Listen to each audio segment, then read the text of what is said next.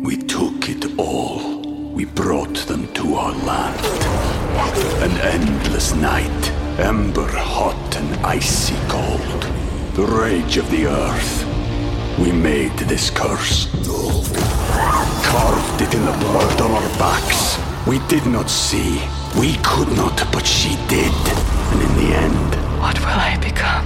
Senua's Saga. Hellblade 2. Play it now with Game Pass. Ryan Reynolds here from Mint Mobile. With the price of just about everything going up during inflation, we thought we'd bring our prices down. So to help us, we brought in a reverse auctioneer, which is apparently a thing. Mint Mobile Unlimited Premium Wireless. How to get 30, 30, bit to get 30, bit to get 20, 20, 20, bit to get 20, 20, bit to get 15, 15, 15, 15, just $15 a month? Sold! Give it a try at mintmobile.com/switch. $45 up front for 3 months plus taxes and fees. Promo rate for new customers for limited time. Unlimited more than 40 gigabytes per month. Slows full terms at mintmobile.com.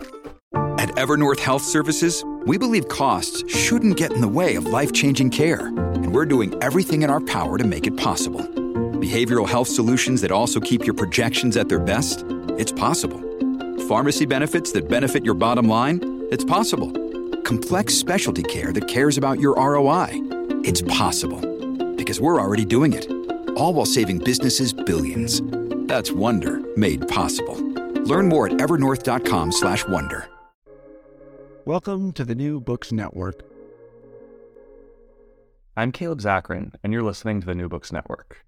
Today I'm speaking with Michelle Chihara, Editor-in-Chief, and Annie Berke, Film Editor of the Los Angeles Review of Books.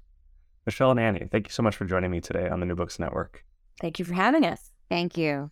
Of course, I thought I would just like to jump right in it. We're talking about the Los Angeles Review of Books. So, Michelle, I was wondering if you could just tell our listeners a little bit about what the LA Review of Books is for those who have never heard of it before.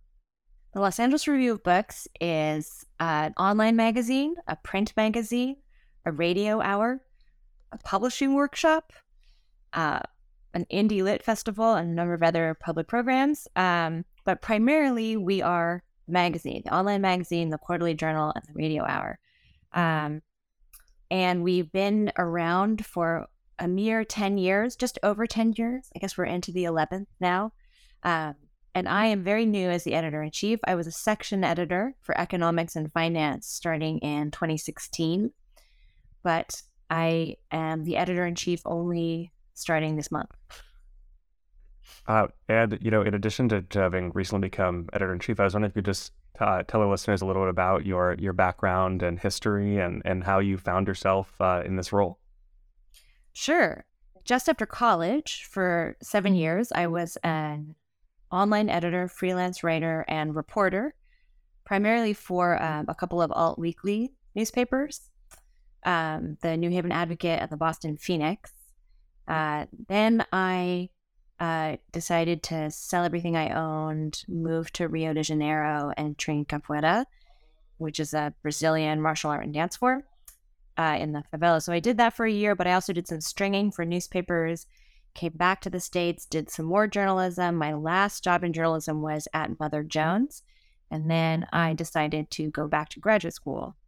I got my MFA in fiction and then my PhD in English literature from UC Irvine.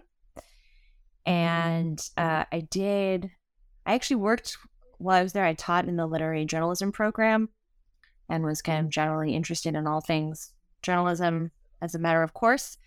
And then I was a postdoc at Whittier College and then a professor of English there for almost a decade after that.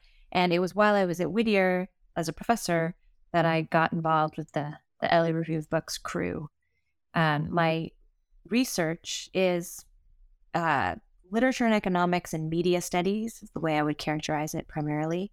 But it was doing the lit and econ and kind of thinking about ideology critique and those issues that I got into doing the economics and finance section for the LA Review of Books.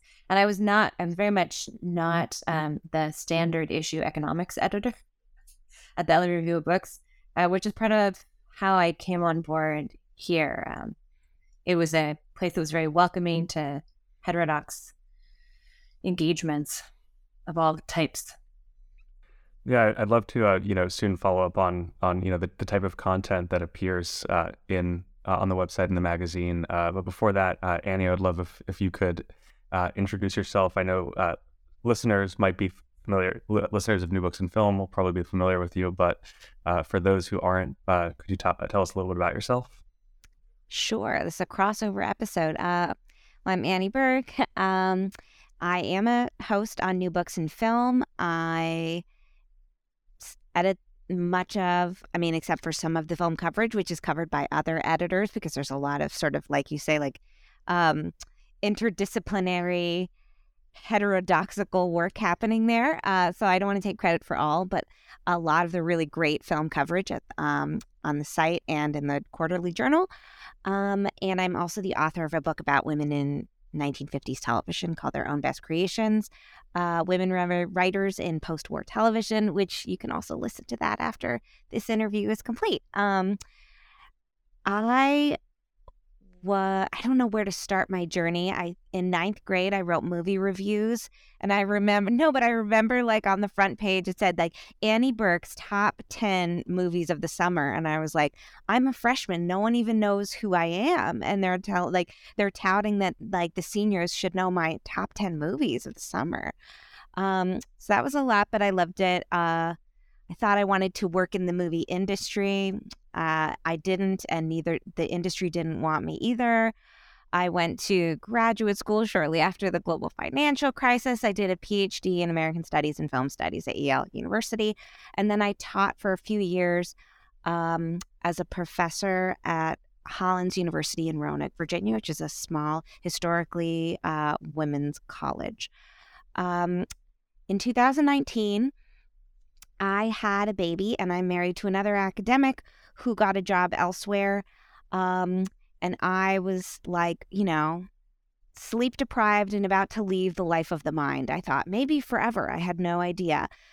So this is a story I have never told on the New Books Network. Nobody ever asked. But I saw that they were looking for a volunteer copy editor. And this is true and maybe a little embarrassing. And I thought, and so I emailed my CV, and the editor-in-chief, or he was the executive editor. He was the executive editor at the time, I think.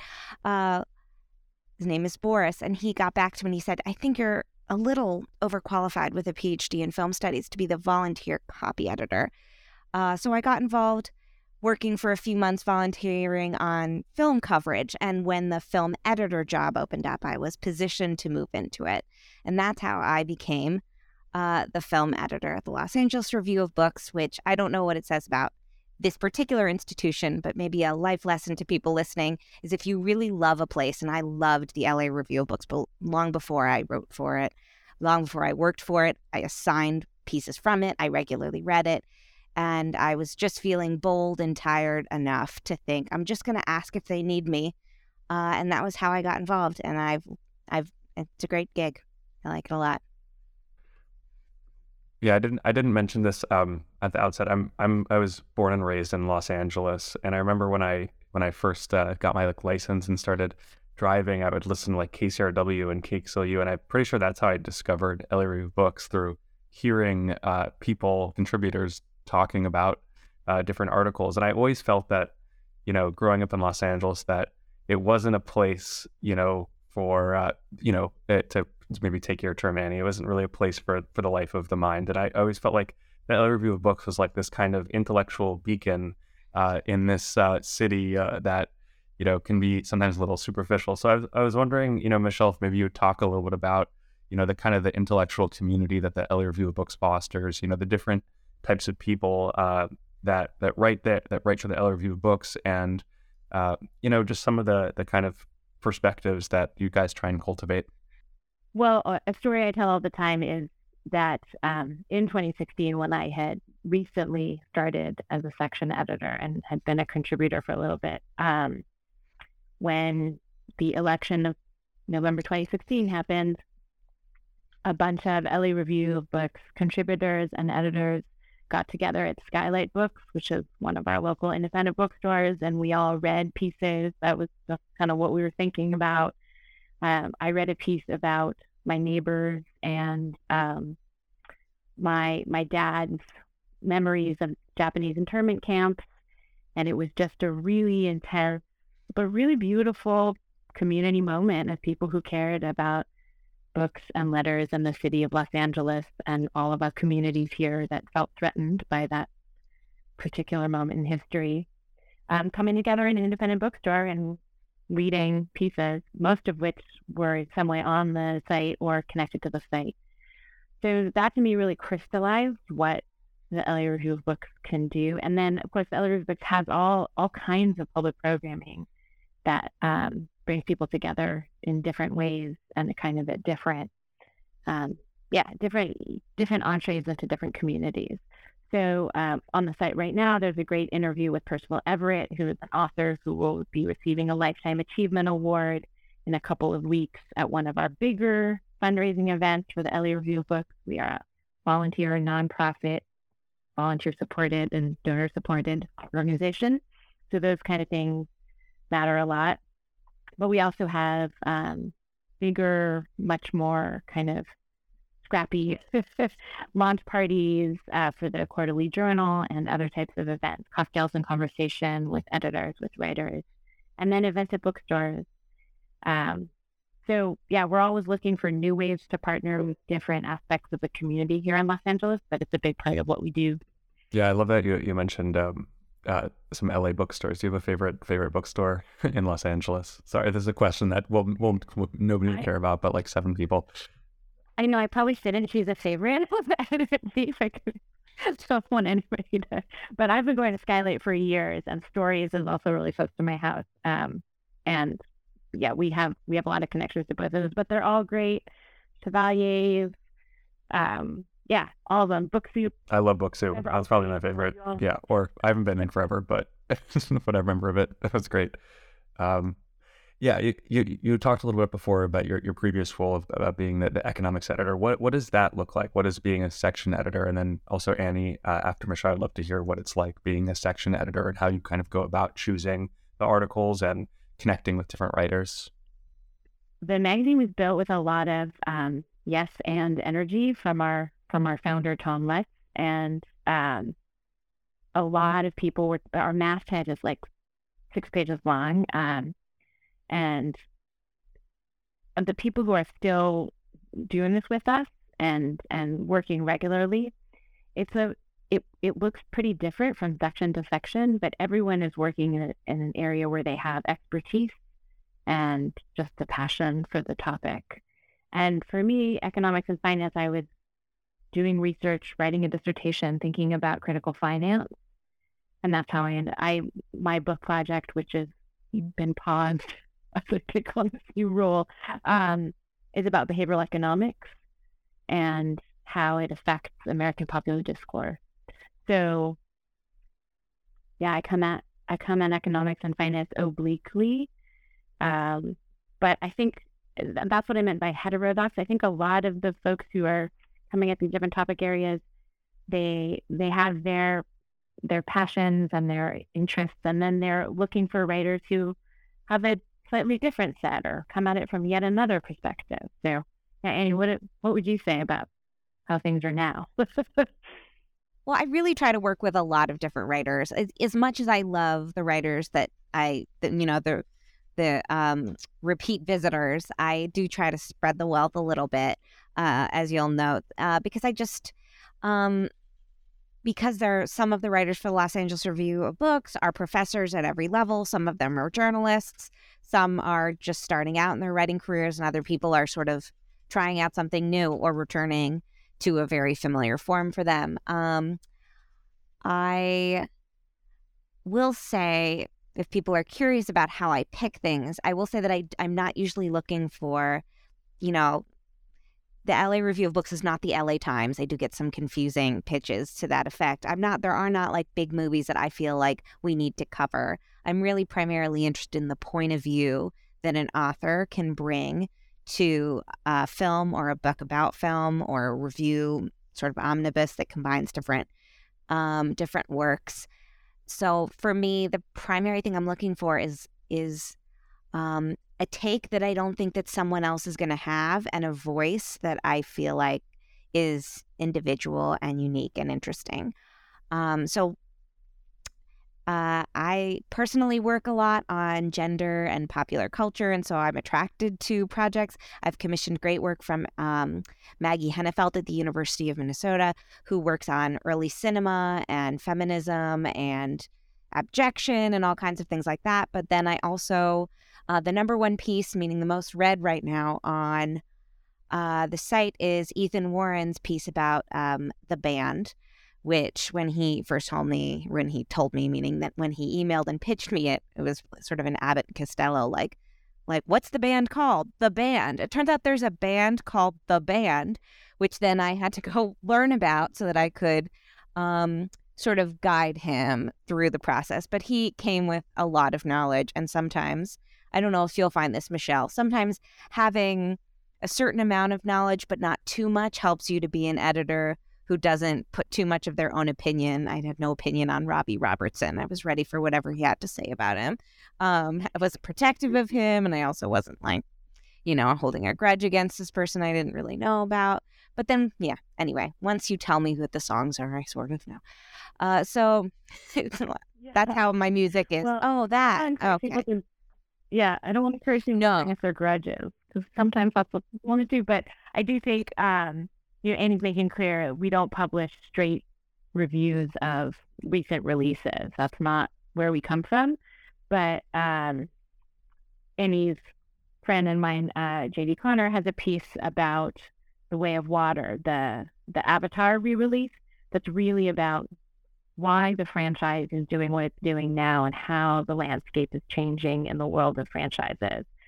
He talks about what he does writing about film as looking at the art, the industry, and the experience at the same time, how they intersect. And I find that really helpful when I'm thinking about what we're up to.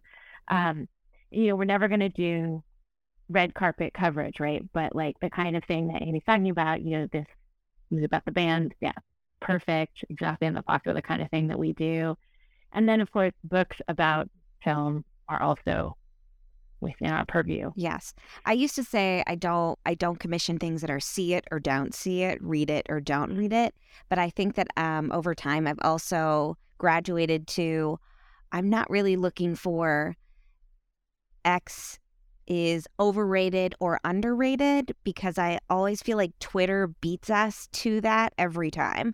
Where if you want to say this film that everyone says is great is actually very problematic, or this thing that you would think is really this action film is actually the most eye-opening anti-capitalist treatise of all time, and you're like, eventually we're never by the time we get it through copy editing and I get it on the roster, someone on Twitter will have already said it. So I really am looking. Did you get a lot of those for Avatar? For me, that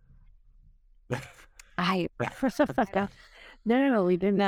No, I think they would have come to me, and I actually didn't. But yeah, so finding a point of view that I feel like that's one major piece of advice I would give to people who pitch here or anywhere, which is, why are you the person to write this? And what is the thing you're going to bring that will be unique? And I do think that a cross-section LA Review of Books is interested in finding that unique take that isn't necessarily getting into the fray. Yeah, so I was just going to agree with Annie that those kind of straight reviews are not generally what we're looking for. We're looking for a strong take. Although if we're going to err on the side of one type of review or another, it's going to be on the why we should read it. Why should we care about this book, about this film, about this cultural event that's happening? And again, we're never going to do red carpet coverage, but we're always going to be interested in why people are obsessed with that particular thing, why they've gone deep into some particular subculture or another. And even so recently we published a piece by Michael Moranz about Julia Schleck's book Dirty Knowledge, which had come out a while ago, but that was very topical because of the strikes at the UCs. And so that also did quite well on the site, and very much in the pocket of the kind of thing that we're interested in at the LA Review. If you like celebrity coverage, you have to check out Philippa Snow's pieces on Britney Spears, Megan Fox, Kaylee Cuoco. Really, really fun, really smart. Yeah, that definitely sounds interesting. I would love to hear about what Britney Spears is up to, because I just, Twitter, like you said, Twitter just has the takes, the kind of the obvious takes on everything. So it's not very fun. I don't even have Twitter anymore, but that's besides. Yeah. We have a writer and a friend of the LA Review who's working on a book about Britney Spears, although I'm not sure I'm supposed to out him yet. So okay, well, hold that space. Yeah, nobody will know who it is. I'm sure that, We took it all. We brought them to our land. An endless night, ember hot and icy cold. The rage of the earth. We made this curse. Carved it in the blood on our backs. We did not see. We could not, but she did. And in the end, What will I become? Senua's Saga. Hellblade 2. Play it now with Game Pass. The both of you have mentioned, working in academia, both having graduate degrees, and then working at a place like the LA Review of Books.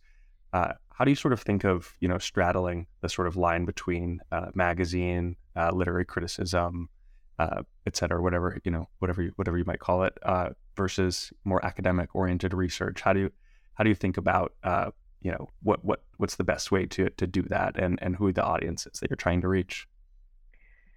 Well, I can say that the LA Review of Books really opened up a new space in the relationship between academia and public-facing writing and cultural coverage. And I think that the space has gotten a lot more crowded since we started doing it, but I think we were one of the early adopters who really did it well. And there's a way that I think that part of what we're doing and what we're doing well is helping academic writers reach a wider audience in a kind of like just a fun and open way. And one of the things I do is work with academic writers on pulling back a little on the jargon and making sure that we're opening with something that's going to grab the reader in perhaps a different way. It doesn't have to be an intervention in exactly the way that you would make academic writing work, but it's still for readers who are probably well-educated, interested in what you've got to say, and ready to read something a little different from what they've gotten in legacy media before. I think it's something we do really well, and I'm really excited to keep that aspect of what we do. Well, for me, I think that starting to write for LA Review of Books and places like it really, I would say for me, it helped me to reconnect with why I had gotten into academia in the first place. Because I think sometimes when you're trying to construct these scholarly arguments, the why of it is usually something about this fills a gap in the existing literature. There's a hole in the field, and like I am analyzing what has been underanalyzed. But when you get underneath that, you have to to write, I think for the public, you have to do something like, why is there a field? Why does anyone even look at this in the first place? And getting to do that. And I sort of started at LA Review of Books at the same time that I was revising my dissertation into a book. It really helped me to sort of become re-enchanted with the process, because I was thinking a lot about, okay, well, how will I tell this to people who are not doing a book, who are not like, academics who feel the need to write a book or to publish articles to sort of fill the steps and to contribute to a very particular disciplinary conversation, but to really enjoy. And it sounds silly when you work on movies and TV to say that like you might lose track of the fun, but you really, no matter what you study, you can sort of lose touch with like, why did you study this in the first place? Why did you pick this? What is really at heart for the field? So about a year into working at the LA Review of Books, I wrote a piece about some Netflix rom-coms while under COVID lockdown. And I'm plugging my own writing. I can't help it, but this is my story of like, there's one of the movies I review is called I'm Thinking of Ending Things, where there's like a voiceover. And so I put a voiceover into the piece, like I am speaking in italics and a voiceover through the piece. And I would never be able to do that except at a place that's interested in sort of the merging of the critical and the creative. And to be able to play with things like that and not have to explain what you're doing, but just really show what you're doing. I was like, oh, I'm never going back. I'm going to keep doing this. And I hope that other writers have that experience when they work with us. I think not to say I'm never going to go back to other forms of writing I have, but that you're not going to want to lose that part of your creative life, critical life, once you see how liberating and exciting it can be and what discoveries you can make. Yeah, I mean, I can plug my own writing too. The piece that I wrote right before Tom Letts and Boris asked me to be economics and finance editor was about Anna Kornbluth's book, Realizing Capital, and Leclerc Leberge's Scandals and Abstraction. And I opened the piece thinking about Jamie Dimon and the way he talks to Elizabeth Warren, and then really brought that into thinking about what we talk about when we talk about finance, which was the name of the piece. And it's true, I never went back. I never went back to, I'm not sure I was ever there, and I was kind of always a public-facing writer. So I, in a way, I've never been both feet in either world. But that piece put me in conversation with a group of interdisciplinary scholars that I don't think I would have been in contact with except for the LA Review of Books. And then I was able to kind of stay in contact with a whole different group of people by editing economics and finance. So I think it's exciting and at its best. This is the intellectual conversation writ large that we came to academia for, and that austerity measures in so many venues have made harder and harder. But we're still hosting that conversation over here. Michelle, I'd love to hear, about your role as editor-in-chief, what that sort of looks like day to day. I'm sure it's different every single day. But what is it like being an editor-in-chief? What do you do? What's life like? Well, I've only been in this 3 weeks now. Our first 3 weeks been then. It's been changing every day. But I will say that there was a kind of long semester where I was getting ready for the transition, and in that long semester where I was running a program and trying to do right by a number of different stakeholders. And during that, I was just really looking forward to the part where I get to work with writers and just think about what's going to be on the site. And as soon as I hit the ground and got to start doing that work, it was exactly as good as I thought it was going to be. I really enjoy working with writers. I enjoy developmental editing. I know that there are people who understand editing as a kind of gatekeeping role, and we definitely have to do some gatekeeping. That is part of running a magazine. But because of kind of the network of editors and some of the big tent that we have, I'm able to do a kind of developmental editing with people that I just find really exciting. So I'm super excited to kind of continue figuring out our editorial processes and making them all make sense for me going forward. I am trying to get my arms around an editorial pipeline that is probably just a little bit wider than it would be in a different kind of publication. But that's all happening. We've got an amazing team. I get to work with amazing people like Annie and then the whole core staff in the LA Review of Books offices. Our offices are in this historic landmark called the Crossroads of the World, which has just deep in LA history, and our copy desk chief knows all about all of the millionaires who were murdered here and where Hitchcock had his offices there, and the pizza shop that was also a record label. It's really amazing.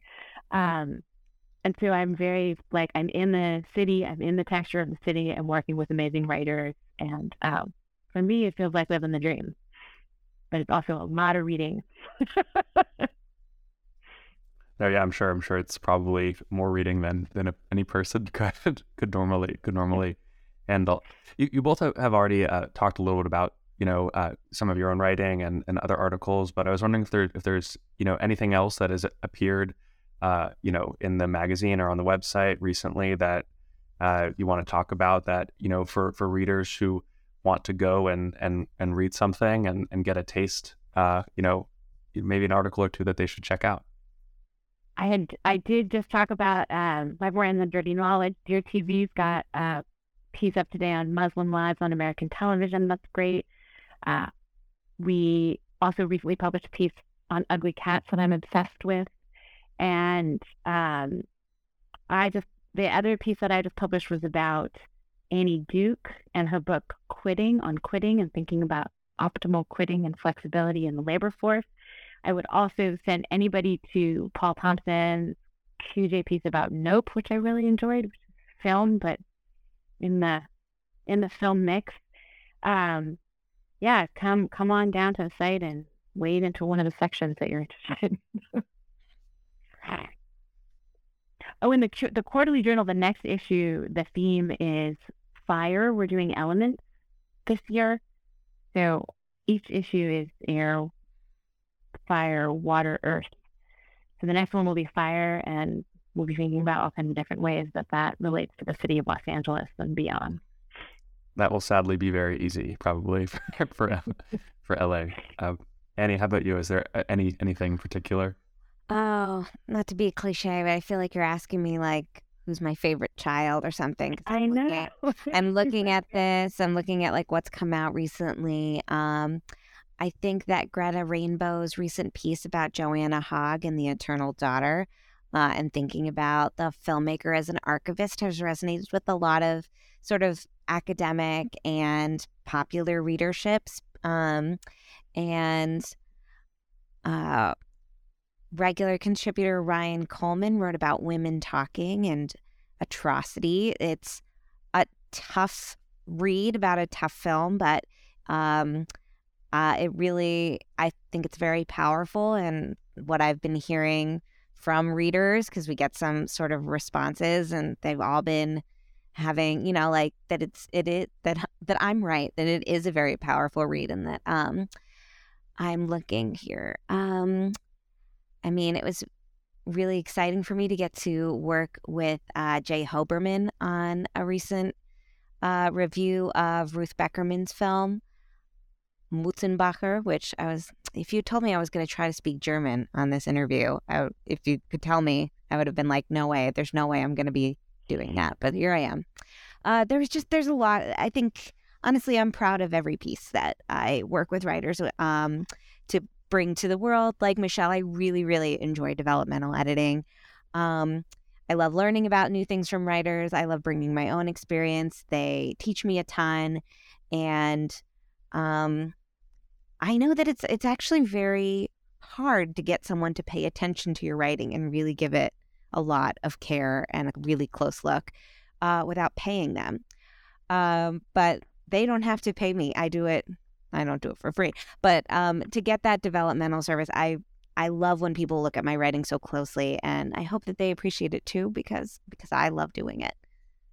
My last question is, Michelle, you already mentioned about the plan for this year with the elements for the magazine, but is there anything else, any other kind of other ideas or plans? I know that there's also New Books Network is a podcast network. I know that the LA Review of Books has a radio hour.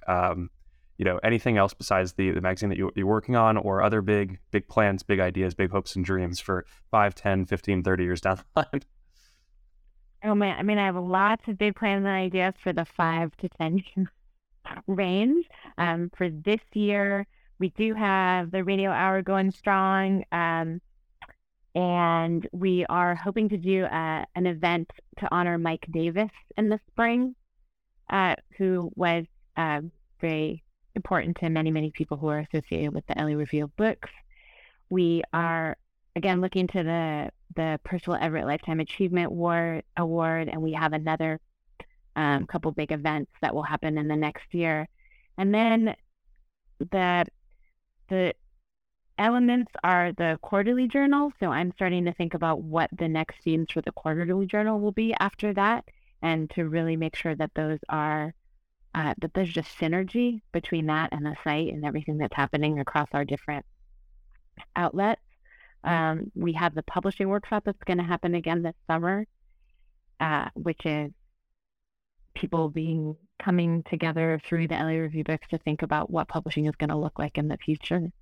And I can't really promise anything right now, but I am really thinking about what media going to look like as social media changes? All of us, all podcasts, magazines, we're all getting less traffic from social media. Twitter's broken. And so I'm really trying to think about how do we amplify our signal across different feeds? How do we think about media partnerships differently? How do we make sure that we're keeping this conversation alive in new and creative ways? Yeah, I mean, I think, yeah, there's problems you point to, especially with social media just imploding. Yeah, it's definitely a concern. But LA Review of Books, I think I've been, I don't know, it's kind of funny. LA Review of Books really, honestly, especially the LARB radio hour was like very important for me in high school, because I just felt like there was. That's so fantastic. I felt like LA, growing up in LA, it does not feel like there's there's intellectual community out there, and I think that the LA Review of Books really does just a great job of, along with some other great LA institutions like KXLU, does just a great job of kind of cultivating that. Well, Michelle and Annie, thank you so much for being guests on the New Books Network. It was great speaking with both of you. And yeah, people should go and check out the LA Review of Books. You could easily find it with a search. Yeah, thank you so much. No paywall on the LA Review of Books. You should come read. Important to know. Come read. See what's here. Read, listen, participate, support us. Go donate and become a member. Subscribe. Get a T-shirt and all that stuff. Oh, and a tote bag. We have some great totes right now. Go see our totes. Chapter 1 totes. Well, I'll definitely go get mine. Yeah. Of course.